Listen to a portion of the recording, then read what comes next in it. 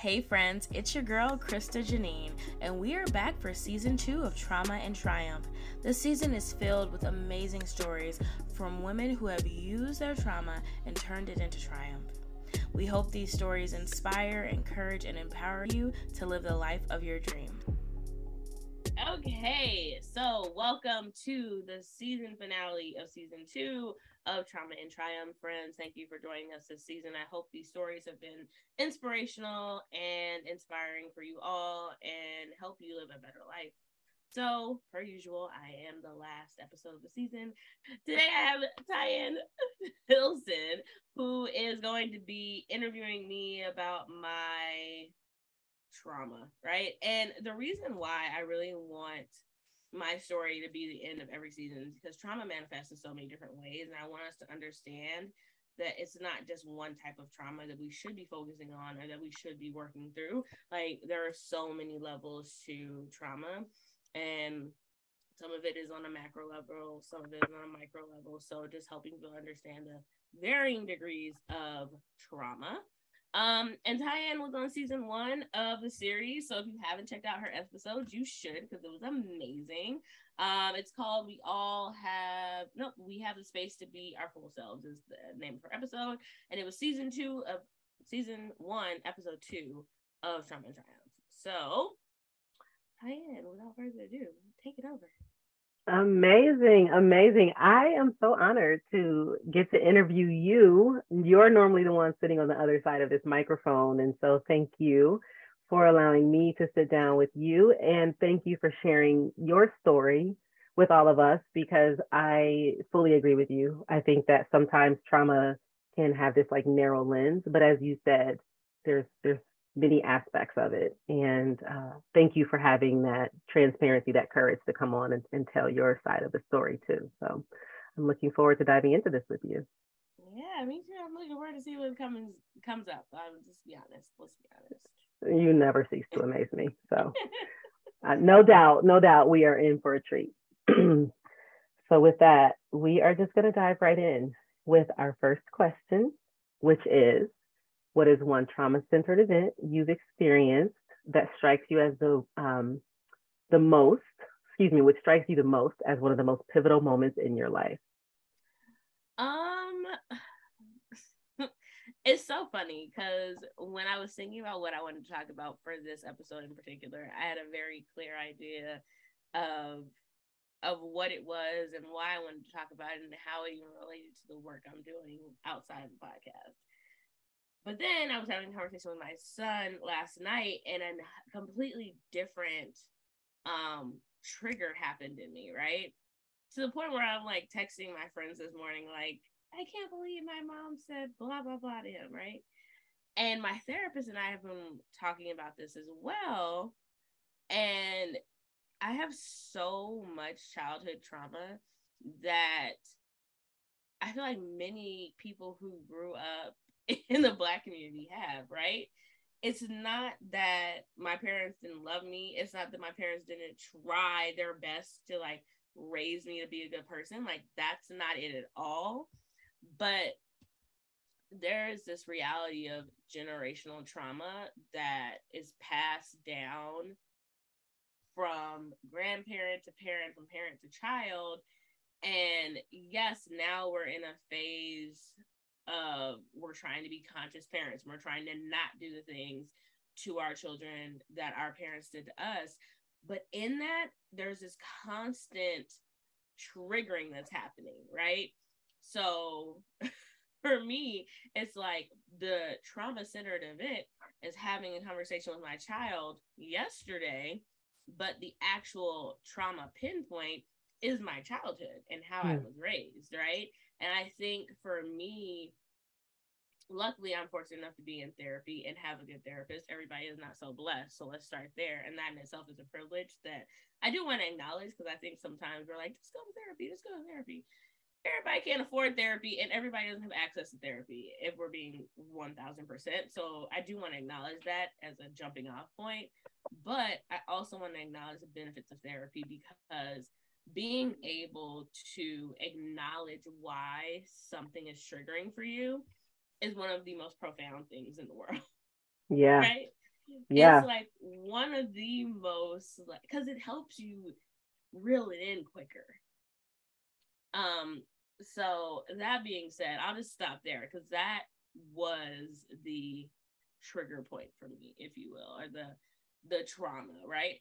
Being Yeah. a parent, and last time I know I talked about being a single parent, but just a parent in general, because my friends who are married and have similar backgrounds to me still have the same issue with their mother, father, what have you, because of how we're choosing to raise our kids differently. So. Yeah. Yeah. I, for one, am so glad that you hit on this, Krista. And I'm sure that everybody that's listening is like, hallelujah, let's talk about it. Because I think there were so many points that you hit just in that opening statement as you talk about, the event was last night, but the pinpoint was the childhood. And I think it's important, like you said, to acknowledge that our parents really did try their best. Our parents really did approach their parenting style from a place of love. I have no doubt about that. I also have no doubt that I can 100% agree with you that, and yet still, there's trauma despite our best efforts. And I mean, we could go down this whole path of like systematic things, right, that play into that, and conditions and circumstances, especially in the Black community, right, that exacerbate the trauma that's passed generation to generation on back, way, way back. But as we fast forward to where we are now, which is what do we do about it? I love that you're opening up this conversation, and I hope that it encourages conversations amongst friend groups, amongst therapy circles, or therapy engagement, like you're saying. And I don't know, I think that it's great that we can talk about it. So I appreciate you just even bringing this up. I think the question becomes like, what do you do about it now? Now that you've identified it, now that you see it, and you're not necessarily placing blame, you're just acknowledging where it came from. Right. What do you do about it?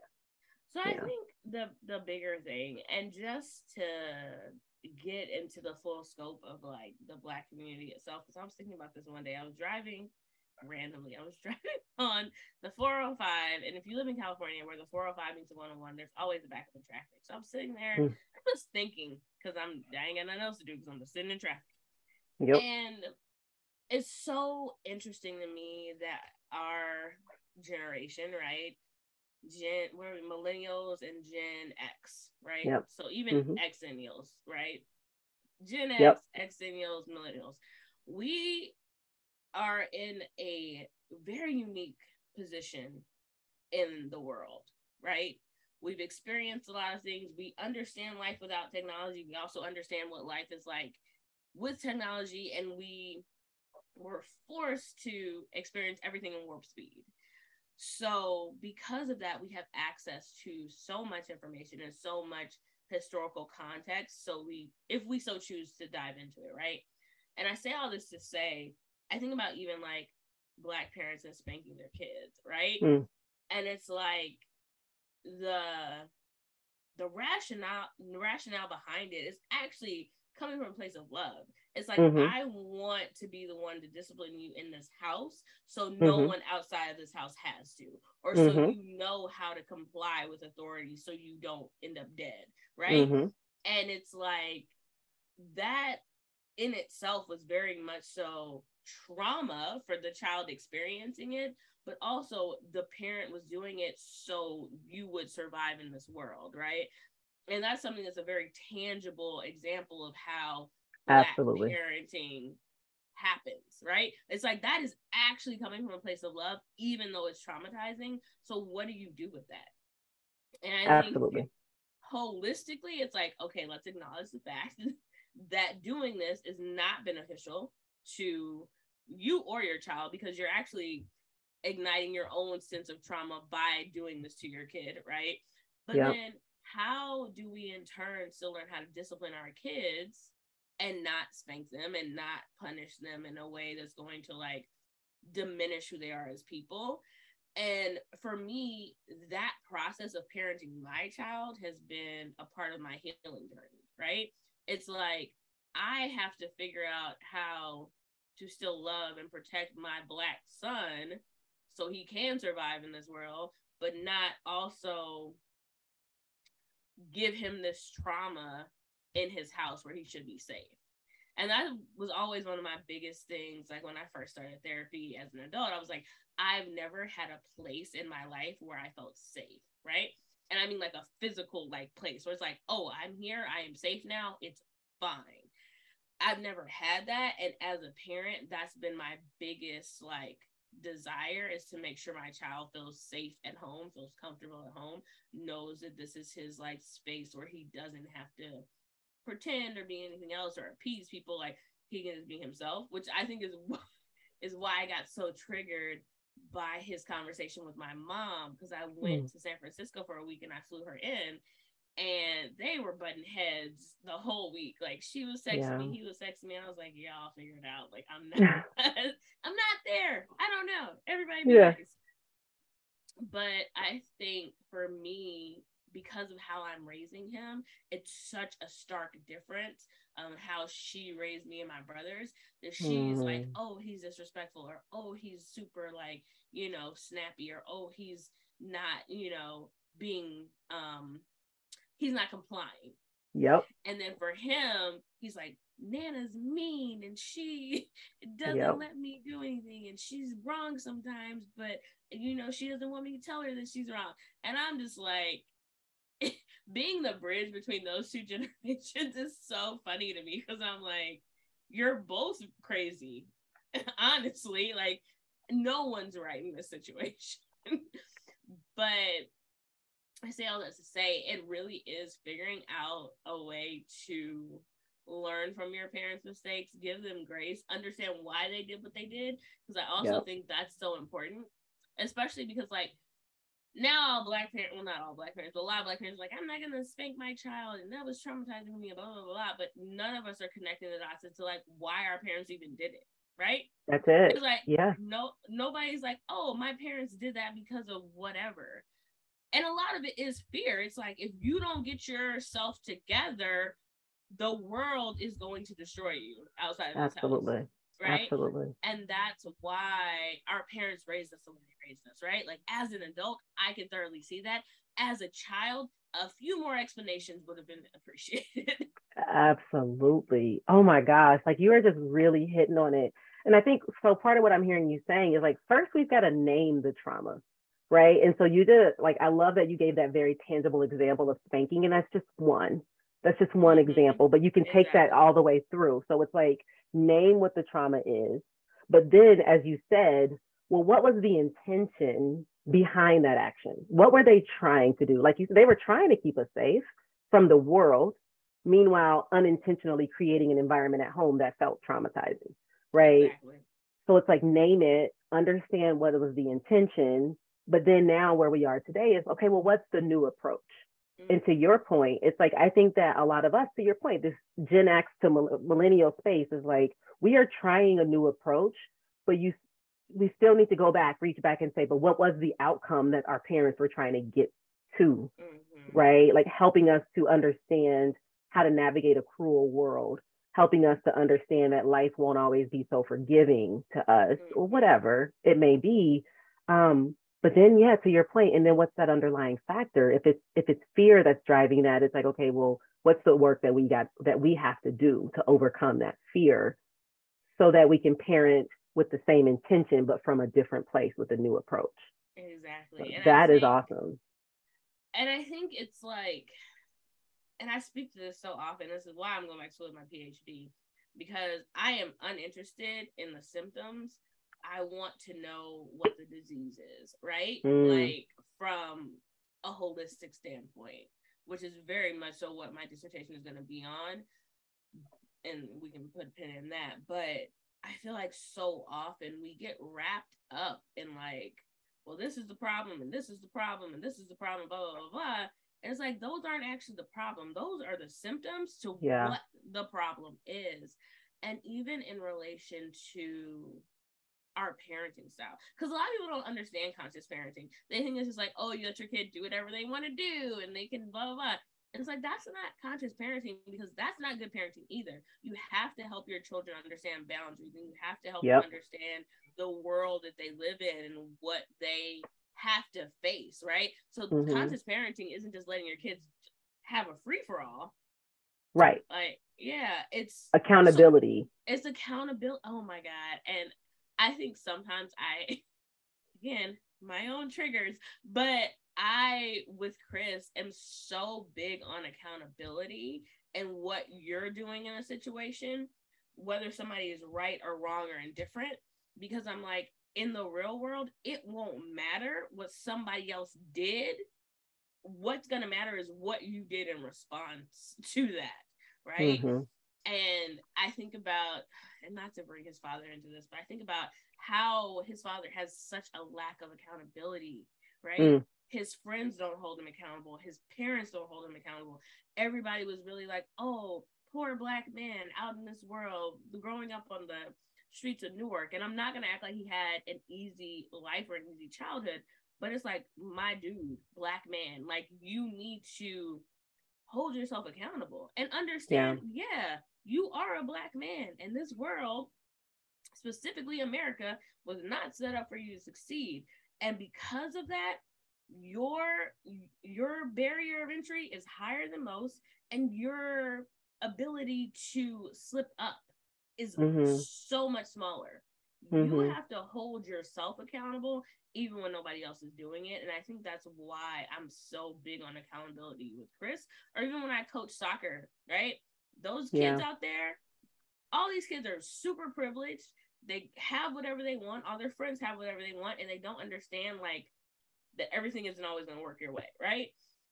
And if I can teach them in this short amount of time about accountability, about being a good person, about your privilege, like, that in itself is so profound for them outside of just the sport of soccer. Like, I love soccer, don't get me wrong, but like, there's so many life lessons you can teach by showing these kids how to kick a ball, right? Absolutely. But anyway, to reel it in, I think for me, my biggest thing is, like, I want him to have emotional intelligence. I want him to understand historically why his life is going to be a little harder, even though he is still privileged, right? Like, I feel like the biggest mind fuck for privileged Black kids is understanding that they don't understand that people are going to look at them and think that they're poor, or that they're going to do something wrong, or that they're going to steal. Because they're like, why would I? What that doesn't even compute for them, right?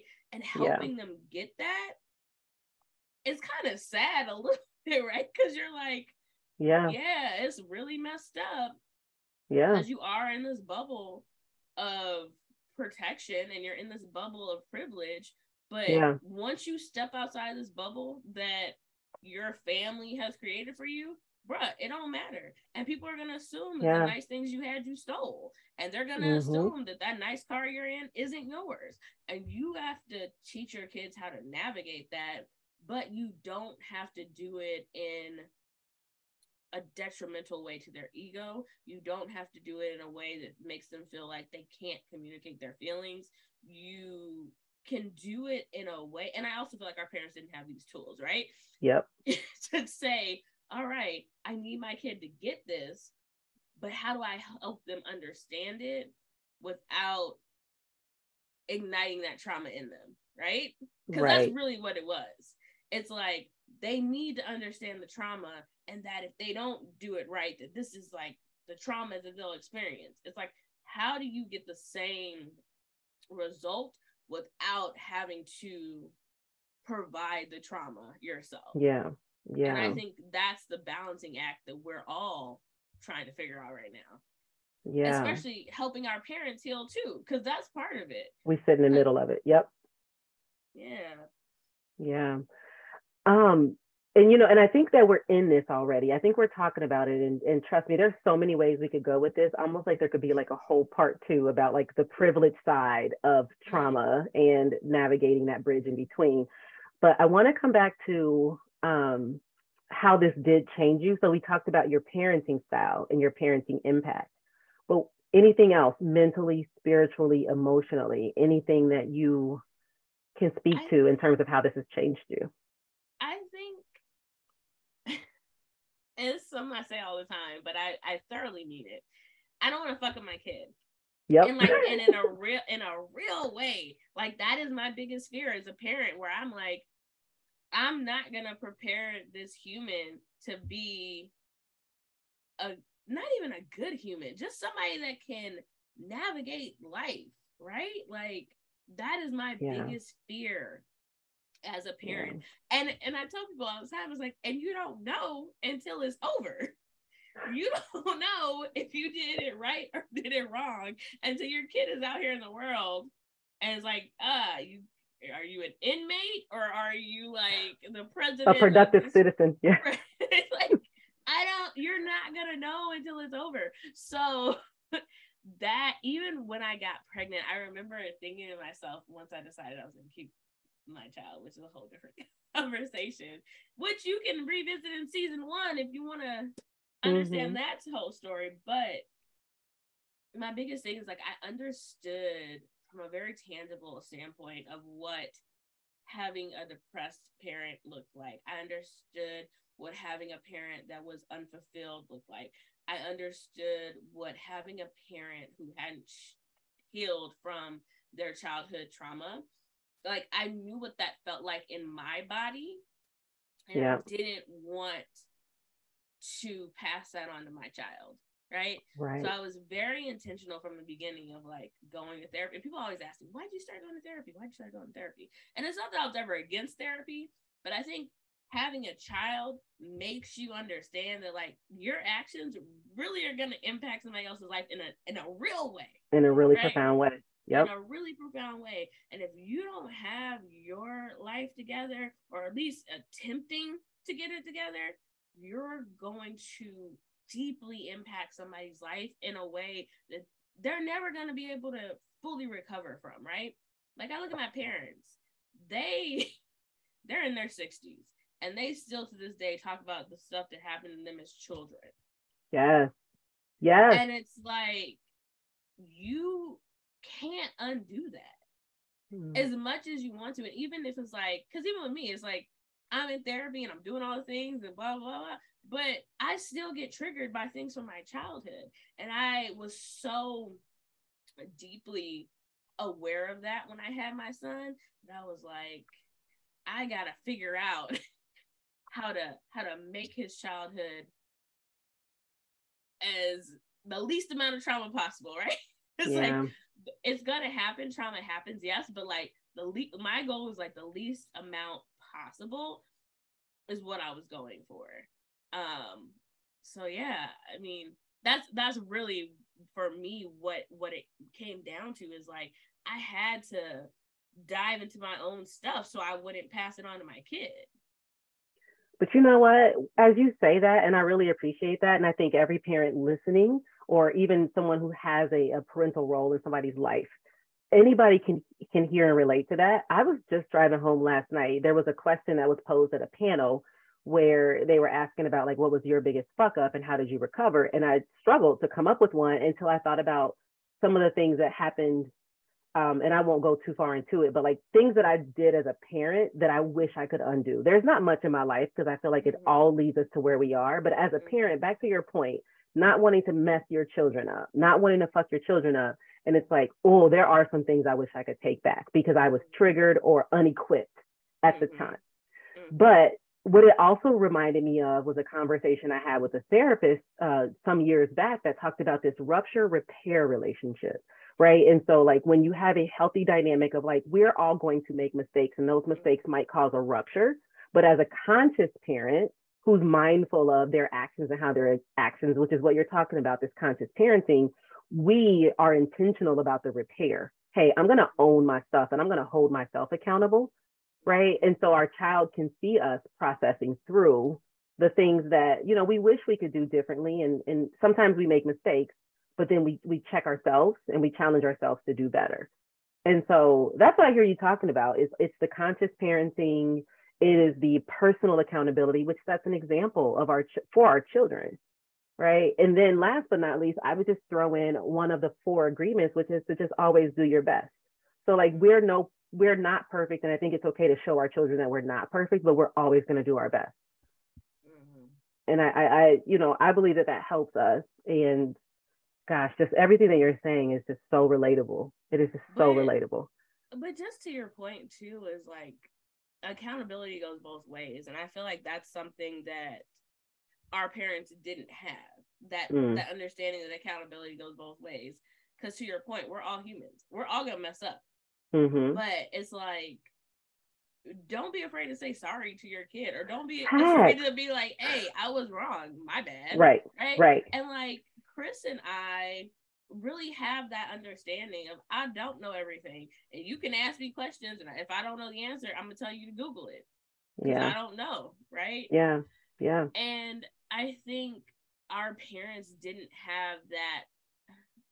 I'm gonna speak to my mother specifically, because my father is a very like self-assured man, but didn't have the confidence in themselves to say, I don't know, or to apologize, right? Because that means like, oh, you messed up. Yeah. I mess up all the time. Absolutely. Yeah. I mess up all the time. I apologize to my kid. I apologize to my dog, right? Like, I'm not one to be like, I'm so perfect, I never mess up. But what was lacking in that is understanding you're teaching your child how to apologize. Yep. Right? Own your stuff. Right. Own yourself. Be accountable for your actions. Because for a very long time as an adult, I looked at apologies as a weakness. And I was like, I'm not apologizing to nobody. Leave me alone. I don't care. I did it and I don't care. Yeah. But as a more evolved human, I understand, like, yeah, there are things I don't even know I don't know, or there are people that I unintentionally, trigger or disrespect. And it's not my intention, right? But it also goes back to like intention versus impact, which I think is the overarching conversation we're having now, is like our parents' intention versus the impact they had on us, and even our intentions versus like the impact they're having on our kids. And I try my best with my son, and I'm not gonna act like he's perfect or I'm perfect, because we're not. But it is very much so him understanding that what you do and say impacts people. It affects people, right? And if you're wrong, you have to say you're wrong. If people are correcting you, they're not correcting you because they're being mean or because they don't like you. They're correcting you because they want you to be better. So right now we're at this very interesting phase where he doesn't like to be wrong, which who does? But I'm like, it's okay for people to correct you. It's okay for you to get constructive feedback. Like, if people aren't doing it to be mean to you, right? And they're really doing it from a place of love, like, you then have to be open to receive it. And I think it just, again, he's a very emotionally intelligent child. Like, he's only 9, but I think I'm starting to see the benefits of not just telling him to go like sit down somewhere and be quiet, right? Yeah. And the benefits of being like, process your emotions or use your words, or don't just like hold stuff in. It's like you start to see it manifest at an early age, because he's only 9, he'll be 10 in May, but like, that's how I want him to continue to grow and develop. And again, that's why I made decisions in regards to how I parent him, to who I allow to be in his life, even his father. Like, all of this is a part of that consciousness of understanding what's happening now is going to fuel him for the rest of his life. Yeah. And I mean, just one quick thing I want to touch on as you were talking, and it leads into like you and your journey with Chris, but it's like our parents were grappling with a fear, to your point, a fear of looking weak, or a fear that led to like the not having the confidence to speak. And now it's like, if you are wrong, what's the fear that's bringing up for you? Let's address that. And so I don't know, I'm going back and forth about what you said about like symptoms versus disease. And it's like, is the fear the disease, or is the fear a symptom of something even bigger? Right. It's definitely something bigger. And I think, for instance, with my mom, and I love my mother so much. I really do. But I feel like this is a layered situation. I feel like, one, I know people are gonna be like, I can't believe she just said that. I feel like her faith in God was too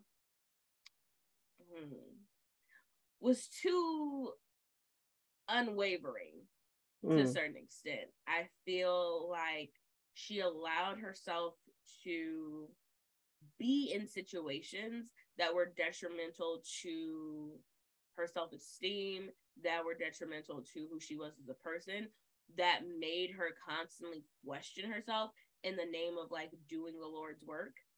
Because I'm like, Jesus don't want you to be struggling like this. At least not my Jesus. If that's your Jesus, by all means. My Jesus don't want me to be stressed out all the time. I'm gonna be honest. We talked about it. That's not it. Yeah.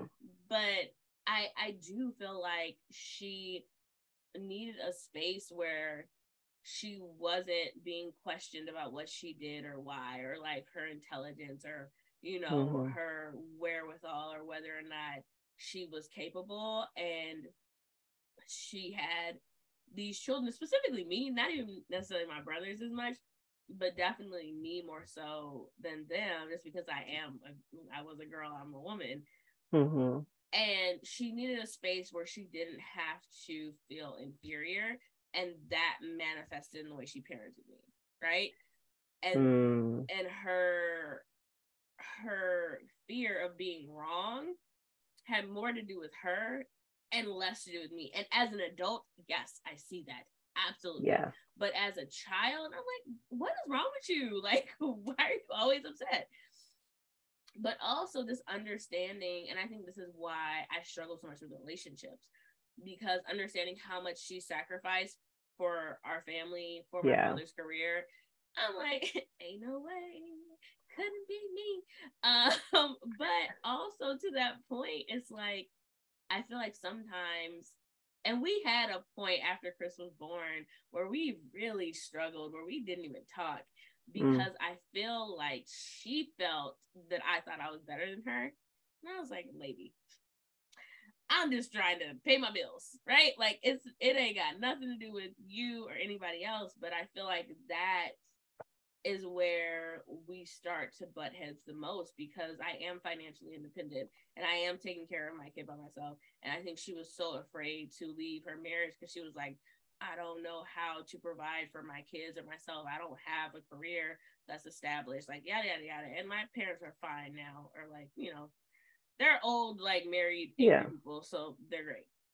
But I think there was a point where she would have liked to be independent of a man, right? And she just never had that. So I think to a certain extent, and I hate to say it, she's like envious of my life, and that manifests in different ways where she has to constantly overcompensate and prove that she is a better mother than me, or that she knows how to do things better than me, or that she knows my kid better than me. And again, understanding that, right? Let's put that to the side. It doesn't change the fact that I don't like it, right? It's like, you're annoying, bro, because I'm not doing anything to you. And I told her this once, my dad too. I was like, y'all really love y'all sons so much, but understand this: when the shit hits the fan and y'all have to be taken care of when you're older, your sons ain't showing up. I'm sorry. They are gonna put you in a nursing home and pay that monthly bill, right? Like, let's not act like that's not the truth. Like, let's, again, reality check. But for whatever reason, and not my father as much as my mom, but I'm just like, we gotta meet somewhere in the middle, because I understand why you do the things you do, but you don't understand why the things you do negatively impact me, and how they deeply disrupt my everyday life. Yeah. And you said so much. And in fact, I can't wait to like process that back, because there's a lot there that I think everybody can pick from to unpack, from the role that religion plays in influencing fear, to the dynamics of like, maybe we can call them regrets, or, people looking back on their life and saying, there was another path that I would have wanted to have taken, or whatever. There's a lot there, but without trying to go like too far down those paths, let's talk about the healing part. Let's talk about like where you are now. So now that you've been able to identify some of these things and name them and choose your own approach as a parent, I love what you said earlier about therapy and acknowledging that it is a privilege for a lot of us to be able to go to therapy. Tell me more about the healing. What does that look like now? Yeah, I mean, and I think a lot of people who have childhood trauma will say raising your child is the healing process, right? And raising your child how you would have wanted to be raised is the healing process. Like the fact that my kid can not only articulate his feelings, right? His emotions, and isn't afraid to be like, yeah, I'm gonna cry because this hurts, or I don't like that, or so and so did this and it upset me, it's like even him talking to me about his dad, right? Which is uncomfortable for me because I'm like, ugh, okay. But like, even though I don't like it, the fact that he feels safe enough to bring up those conversations to me, right? That's so important because, and I'm thinking long term, because there's gonna be a time in life where he's a teenager and he's out in these streets and stuff is happening, and I still want to know whether I like what he's doing or not. I want to know what he's doing so we can have a conversation about it. And so he knows, like, I'm not going to judge him. I'm not going to be like, oh, that's just straight up wrong and stupid. Like, why would you do that? Right? So for me, we are building that foundation now because he's not always going to be in close proximity to me. Even now, as a 9-year-old, he goes off with his friends and does stuff, right? Or he goes to, school and field trips, and like he's out and about without me, which is, as a Black mother of a Black boy, is very stressful for me. Because he's 9, but that's when it starts to change, when people start to view our boys as threats, right? It's like 9 or 10, especially depending on their height. And luckily he's short. I know that's probably not luckily for him, but luckily for me, because he still looks young, right? But when he starts to really develop and get older, and he's gonna have a muscular build, and he, you know what I mean? It's like, as a parent, I'm constantly thinking about all these things. So I just want him to be able to control himself in the spaces when I'm not around. And, he does now, right? And even when he gets in trouble at school, like he can adapt well, right? And he is very much so not stuck in, this is what I want to do and this is why I did it and I don't feel bad about it and blah, blah, blah. Like, he's very malleable with the way he lives his life. And for me, that is like the best type of human to raise, right? So that's my healing, but that's also like the triumph in the situation. Like, my childhood didn't suck, but it also wasn't amazing, right? It's like there were things that were very much so detrimental to who I am as a person, but there were things that were beneficial. So I think the healing process is using the things that were beneficial and getting rid of the things that weren't, right? Yeah. And acknowledging why. Because I think that's the biggest thing, is like, why was this not beneficial, or why did I feel so detached from so many things? And still to this day, I feel detached from things, right? But it's like, how do you counter that in your parenting style so you don't do the same thing to your kid? Right. Yeah, what I hear you talking about, because you said it earlier, is that like we want to create this safe space for our children. Our parents wanted the same thing. They just their means to that end didn't always land right the way that they intended. But now it's like you've identified it, taken this new approach, and you can get to that end state in a healthier way. It doesn't mean we won't make mistakes, but again, it goes back to being accountable. And in doing so, you've now and are in the process of raising a child that's more adaptable and more accountable and has a space that feels safer than what you have experienced in your childhood. Right. And so I can see how that becomes the healing process. And to your point, because we're talking about generational, he'll take those lessons forward, right? And he'll say, here were the things that my mom did that really created safe spaces for me. Here's how she taught me how to be accountable and how to adapt to my environment. I'm going to layer on some new things that I learned, and I'm going to pull from these lessons from the past. And so, yeah, it's a healing journey, not just for you and not just for your son, but for the generations to come.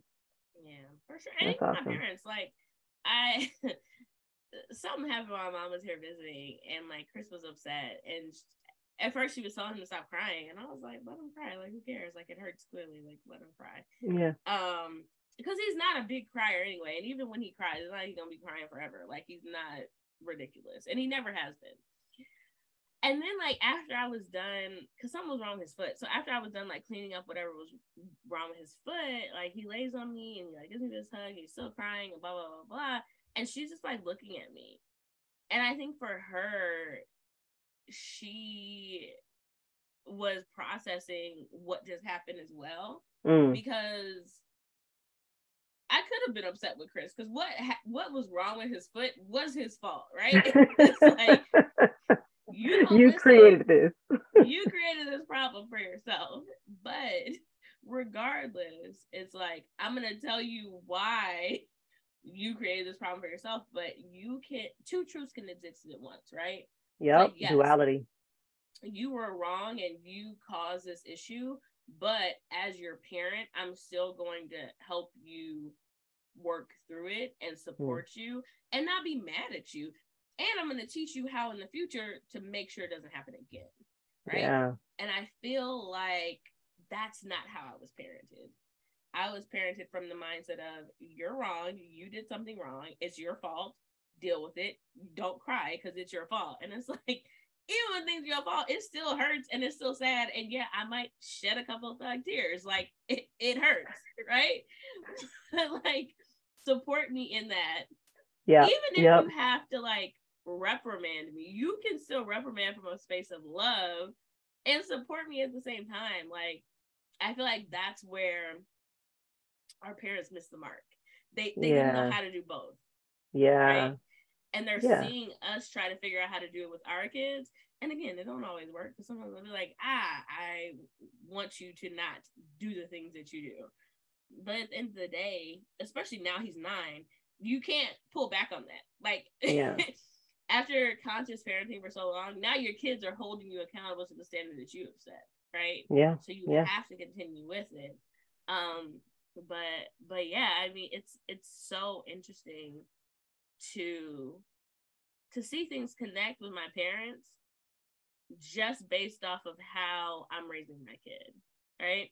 Yeah. So it's very interesting. It's very interesting. It is. I feel like our parents, though, a lot of times, I don't know about yours, or I know you mentioned like your dad. My dad will tell me how much he learned from me now, right? And I learn from my kids, like mine are in their 20s, right? And so I'm talking to whether it's my daughters, whether it's my sons, and it's like I'm pulling from them to be like the lessons continue. It's a two-way street now. So I think that's amazing. Amazing. I think you've peppered it throughout this conversation, but tell me and tell everyone listening about the strength that you've gained in this journey. Yeah, I think it's just, it's twofold. It's probably more than twofold. But I think because of the work that I do and because of the things that I'm passionate about, it's really made me gain perspective from a historical context as to why our community is the way it is, as to why we parent the way we parent, as to why even now this generation has decided we don't want to parent this way any longer, right? Yeah.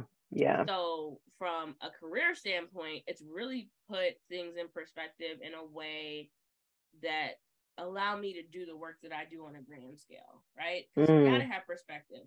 If I don't have historical context as to why something is the way it is, I can't help change it. Again, going back to the disease and not the symptom. I am uninterested in symptoms, right? Mm-hmm. But then on a personal level, I think it's just allowed me to be very clear and unwavering in the type of person I want to be, and the type of parent I want to be, and what my hard and fast boundaries are. More so with my family. I'm still working on boundaries with other people. It's a whole different conversation. But Hey, my gotta boundaries, start somewhere. you gotta start somewhere. And I feel like my biggest traumas are centered around my family in a real way. And in regards to dating, in regards to how I have friendships with people, in regards to how I parent my child, it's like digging into my family of origin and acknowledging that it's helping me in every other aspect of my life. So like that in itself is a strength of understanding what is the root issue within you that is peppered throughout the way you engage with people. It's very powerful because you start to navigate things so differently. You start to evaluate yourself differently. You start to communicate differently when you understand why you do things you do. And then overall, I mean, it just allows me to tell people to go fuck themselves. And I hate to be so crass, but at the end of the day, it really has helped me understand that sometimes it's not about me. People's issues, people's problems with me, people's I don't like what you did, even though I didn't do nothing to them, and what I did was to my own person or in relation to something that ain't got nothing to do with them. Again, that doesn't have anything to do with me. Absolutely. And like that in itself is so profound and so powerful because it allows you to release a lot of things that are holding up space in your mind and in your heart, right? And again, it's an ongoing process, but I think that's one of the biggest strengths that I've gained from just the process of healing from my childhood, healing from things that happened in my origin story, if you will, right? Like every hero has an origin story. Yes. But and not that I'm a hero, let's relax that. But I do think it's so important for us to understand that because that is where your strength lies in understanding your trauma. Yeah. I mean, and I'm going to challenge you. I think we are each the hero of our own story. I think we're the hero of our own story because, to your point, what we're going through is for us to navigate and it's for us to overcome. And that's what we're talking about. Like, we're talking about the triumph. So why not own being the hero? It's not like you're holding yourself on a pedestal above anybody else. That's not what you're saying, right? You're saying like, you're the hero of your story. I'm the hero of mine. Your mom is the hero of her story. Chris is the hero of his. Yeah. Right. And you know, every hero has their flaws, but we all find our way toward triumph, and we all have a story to walk through. So no, I think that's dope, and I think this conversation is going to help so many people. I'm gonna throw a curveball in here just for a minute because I know you like controversial questions and topics. So when we first got into this, a quote came to mind and I couldn't quite recall it, but it had something to do with like the trauma you experienced in your childhood isn't your fault, but as an adult, you have like the responsibility to heal that trauma, right? So I'm trying to find this quote as we're talking, and instead I find this graphic, this meme that says trauma is not your fault, and then it crosses out, but healing is your responsibility. So basically what they're saying is trauma is not your fault, period. And I'm like, I actually like the rest of that sentence that says, but healing is your responsibility. So I want to know your take because somebody else has a different opinion where they're just stopping it at trauma is not your fault. So like react to that. Yeah, I mean, I feel like I talk about my son's father so much because he is the perfect example of what happens when you're like, trauma is not your fault, period. Yeah. Right? Yeah. It's like, correct. But two things can exist in the same space. Trauma is not your fault, but especially as an adult, yes, it is your responsibility to heal from that trauma so you don't traumatize other people. Yes. And I think that's the biggest thing that people don't connect. Even me calling this podcast Trauma and Triumph, right? There are a lot of people who are like, trauma isn't necessary and everything doesn't happen for a reason and blah, blah, blah, blah, blah. And I'm like, nah. And I have to be mindful, about saying that, because I thoroughly believe everything happens for a reason, and I thoroughly believe that trauma, heartache, loss, all the discomforts in life that make you grow are necessary. You're not gonna grow if everything's easy. You're not going to have compassion if you've never had to struggle or suffer. You're not gonna be empathetic if you don't understand the need to be empathized with. Yeah. So I think, and it's 2022, right? People go to therapy. If you can't go to therapy, go on. There are so many resources, and I know I'm saying like therapy is a privilege. It is, but Open Path Collective, they have sliding scale therapy. What is it? The Healing Space, I believe. Therapy for Black girls. Like, there's so many resources, especially, and I speak so much to the Black community, and not that I don't care about other people, but like, I'm actually very much so invested in the Black community. Yeah. We are at a point where enough is enough. You can't pray it away. Oprah ain't on the air no more unless you have OWN. Everybody ain't paying for cable. Like, we have to start doing our own healing and taking accountability for our own reality. Right? Yeah. And like, we are in a constant state of trauma. The fact that more Black people are not in therapy is still mind-boggling to me, because you open your phone, you're traumatized as a Black person. You go outside, you're traumatized as a Black person. You go to work, you go to church, you go wherever. There is a constant state of trauma that is being pushed on us. Yeah. And we're not dealing with it. Yeah. And it is to our own detriment, right? And we are too evolved as a people at this point to still rest on this reality of like, therapy isn't for us, or therapy is only for crazy people, or blah, blah, blah, blah. We're past that. We have to start taking accountability for it and doing better and wanting better for ourselves and for our kids. Or if you don't have kids, for your nieces and nephews, the random guy kids, the people whoever. that look up to you. Yeah. I want to add to your resources, because you're right, not everyone has access to some of this stuff, but like, saved as a bookmark on my phone, so it's a finger touch away, National Alliance on Mental Illness, NAMI, maybe in NAMI, NAMI.org, and they have like these crisis lines and these helplines and these resources. And so again, getting rid of the stigma and the false narrative that we can't seek help for that which plagues us, right? And I love that. I mean, you answered the next question, which is, telling what to tell someone that's going through a similar situation is like, we've got to find our way toward healing. And I feel like for so long as a Black community, we weren't giving access to these resources because our country isn't set up for us to heal. Our country isn't set up for us to thrive and be better, right? It is beneficial to the way our country is set up, right? For us to not heal, for us to not be better, You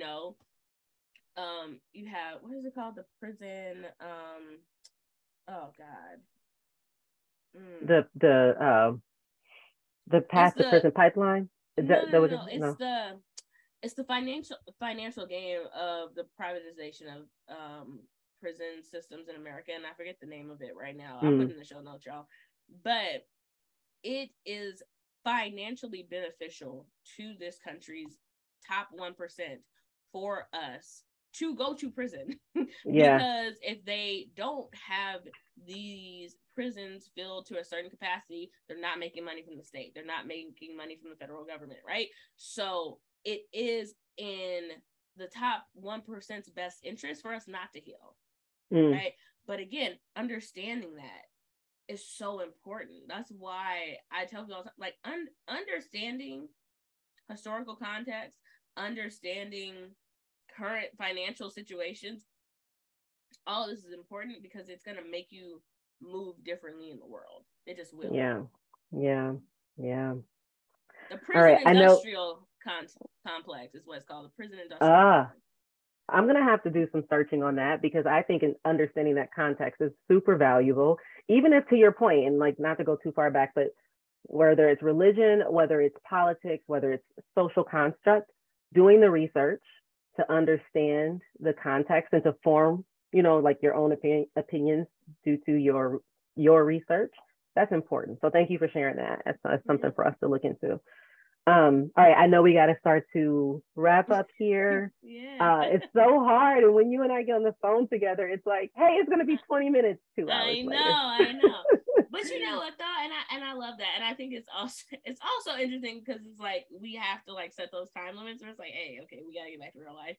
But it's so important to be surrounded by like-minded people who you can have these conversations with, right? And I think that's a bigger conversation that I want people to take away from this in particular, is like you have to surround yourself with the right people as you're healing, as you're parenting, as you're diving into your past trauma. Because if you don't, it's going to be so much harder to actually heal. I agree. One thing I would add to what you're saying is like surround yourself with people that are willing to have these conversations, but also will challenge, right? Some of the ideas to help us all grow. Like challenge my ideas, let me challenge yours. Like let's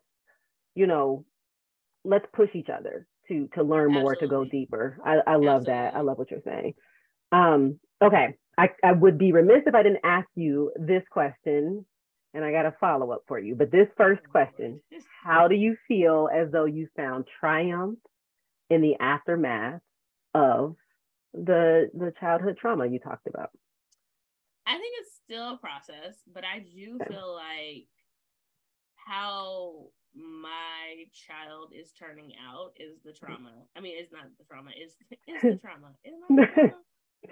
It's the triumph. I think he's gonna be a really great human being, and he's gonna have the tools to navigate the world, whether I'm near or far, or even still, Earthside, right? Like he's going to be prepared to be a whole person and not need to find fulfillment or validation from anyone else. That's amazing. And I love that you said that and wrap that up in such a concise way, because I think that you've been leading to that, right, through this conversation. But just to really say, the triumph is bringing the next generation forward in a healthier, more whole, more equipped way. And that's incredible. And I think that I know 1,000% you're doing your best. I'll give myself some credit. And I think all the other parents out there, right? Like we're doing our best to do the same thing. Okay. I have this question for you that takes us on to another path. Okay. And I think this is important because so many people tune in to hear you, whether it's in this podcast, whether it's on your social channels, whether it's in the other spaces that you show up and teach and educate and influence. As someone who's fairly transparent and very visible on social, how do you protect your energy? Because that in itself, right, could be a path toward trauma. How do you protect your energy being in such a visible space? It's so interesting because my friends are like, yeah, you're an influencer, blah, blah, blah, whatever. And I'm like, I guess, guys, sure. But I think one of the biggest things, I don't take myself that serious. Right? Like, I'll be quick to tell people, like, yo, the person you want me to be, like, you really have high expectations for me. I'm not that person. Like, sometimes I ain't shit, and that's okay. Right? And I know that in myself, so I think the more I lean into the reality of, like, I'm doing this because I literally see a need for what I'm doing, and I feel like people need to be seen and they need to be heard and they need to feel like their existence matters. But that being said, I think recently I've come to a point, I was looking at some comments on an Aloe Moves promo that they have right now, and I mean, okay, like, I'm the person in the commercial. And there's just so much, like, again, right? It's weeding out what we pay attention to, because there are all these wonderful comments and then like 5 or 6 like unflattering comments. One, it's me not focusing on the negative comments that aren't constructive, that are just like mean. And then it's also me not getting a big head on what the nice comments are, right? Yep. It's me just staying in perspective of like, I'm happy people are excited about this, and like, yes, it needed to happen, and yes, people need to feel seen. But also people who are upset and who don't like my presence in this space, who are you, right? It's like, if you didn't like it, and this is my thing too on social media that like always boggles my mind. Everything I scroll past on social media, I don't necessarily agree with, I don't necessarily like, but I also don't have a deep desire to comment on it and say that I don't like it. And I think that's also because coming from an understanding of how social media works, if I engage with this in any way, shape, or form, all the algorithm sees is that I'm engaging with it. And I don't want to give this any more engagement because I don't like it. Because I don't like it.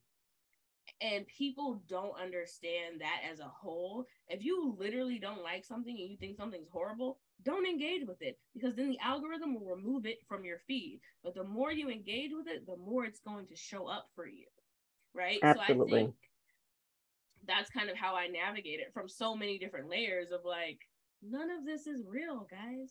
Yeah. And I think that's my biggest takeaway, is like, none of this is real. People can like me today and hate me tomorrow. I've worked in television and film long enough to know that's how it works. It's all a cycle. Yeah. And what's hot today and trending now might not be trending tomorrow. So I'm gonna ride this wave as long as I can. Yeah. And then move on, right? It's all perspective. But that last part is probably the newest for me, because somebody made a really like crappy comment the other day, and I just laughed at them. I was like, well, clearly somebody likes what I'm doing because I'm on this platform and you're not, right? And clearly people are enjoying it, because if they weren't, it wouldn't still be getting promoted, because the promo that they're pushing right now is from July. So I think I had to have that come to Jesus moment with myself, where it's like, girl, people are just going to be mad because they want to be mad. And again, it doesn't have anything to do with me. Absolutely. No, I think everything that you just said also ties back to everything that we just talked about. Now, don't get me wrong, like I love what you said about like, don't take yourself too seriously. I think that's necessary, whether it's in your influencer space or even as a parent, where it's like, you still have to have space to be a human and to remember that you are a human, and that like we are flawed people. So I love that. Also just that force field. So I don't know if you read Kevin Hart's most recent book, but it's a whole nother story. But he does talk about this force field, and it's like, as someone that's trying to do something important, whether it's in your own life with your own family, or whether it's like impacting, millions of people in impressions, you have to have this force field that says, you know what, I will take the good with the bad. And I'm not going to put too much weight on either, because it's an unstable environment. Like, let's just be honest. Exactly. It really is. Yeah. And so and then to your point about people choosing to engage in things where it's just like, some people just feel like they just have to have a voice, but it's like, the more that you give voice to that, the more energy you're expending and you're pulling back into yourself. And it's like, why do that? So yeah, those are good lessons. And I think that, again, whether we're talking about someone's approach as a parent, or someone's own personal passion or pursuit of greatness, whatever that means, I think having those truths and having those like potential pieces of advice can help in so many spaces. Yeah. And understanding, and I mean, just to go along with this analogy with social media, you curate your own experience. Yeah. Whether it's online or whether it's in real life, right? Facts. Like, you curate what's coming to your For You page, just like you curate what you're receiving in your everyday life. Oh my God. What you're putting out is what you're going to get back. What you're engaging with is what you're going to get in return. So you have to be mindful with where you direct your energy. You just do. And social media is a perfect example. And I think people, because one of my friends, and I know we're like running short on time, one of my friends looked at my TikTok and she was like, your TikTok is so different than mine. Your TikTok is like what I want my TikTok to be. Yeah. And I'm like, yeah, girl, because I understand how the algorithm works. And again, this is me working in tech and working in TV and understanding how the algorithm works. But my social media experience is very curated because I don't want things that are going to upset me to come in my For You page, right? And I don't want things that I don't agree with to come here. I deal with that in real life. I am here for enjoyment, right? And I also think a lot of people don't understand the difference, right? It's supposed to be fun. It's not supposed to stress you out. It's not supposed to like be triggering. If you're constantly being triggered by your social media, you need to consider who you're following and what you're engaging with, because it's your fault, right? Like, it is your fault, and you can easily control that with a couple of unfollows and a couple of unlikes. Like, it's not as hard. And the same point in real life, you can easily start to disassociate from people, stop engaging with people, stop. It carries over on so many levels. There are definitely parallels to that. I mean, and I don't think that you're saying this, so I won't like negate the fact that there are challenges in life, right? That some of us like have a harder time navigating our way out. And I know you're acknowledging, because we just had a whole conversation. So I know you're acknowledging that. But on like kind of the most basic level of life, we are curating our life experience. And you can certainly do that as it relates to social. Absolutely. Yeah. Yeah. Thank you for sharing that. I mean, mic drop. Right? Go follow me on Instagram, guys. No.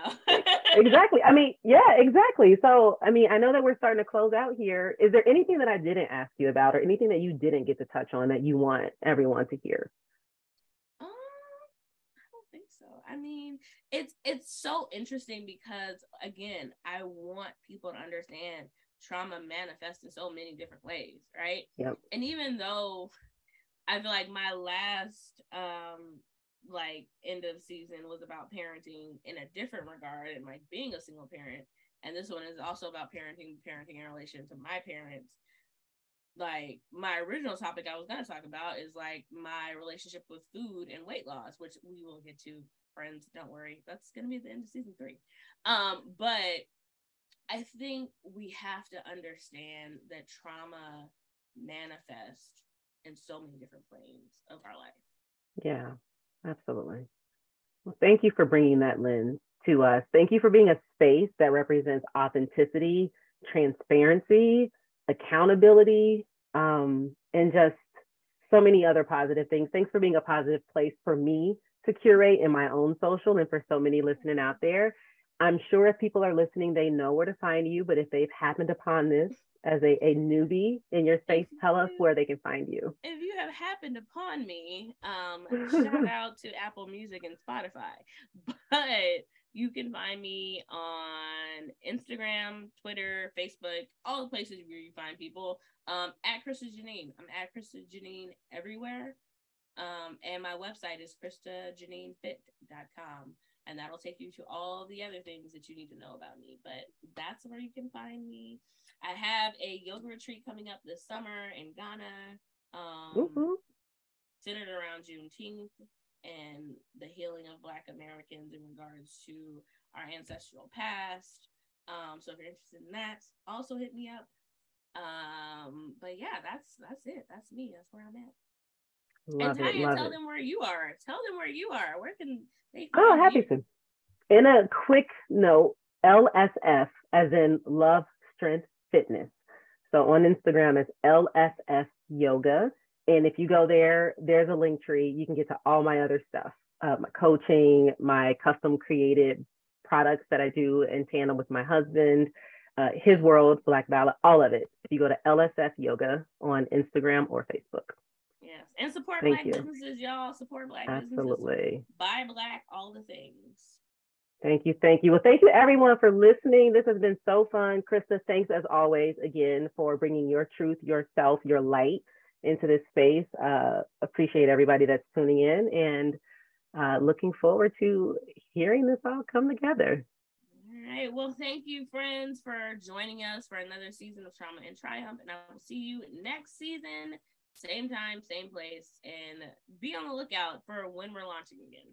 All right. And there you have it, friends, another episode of Trauma and Triumph.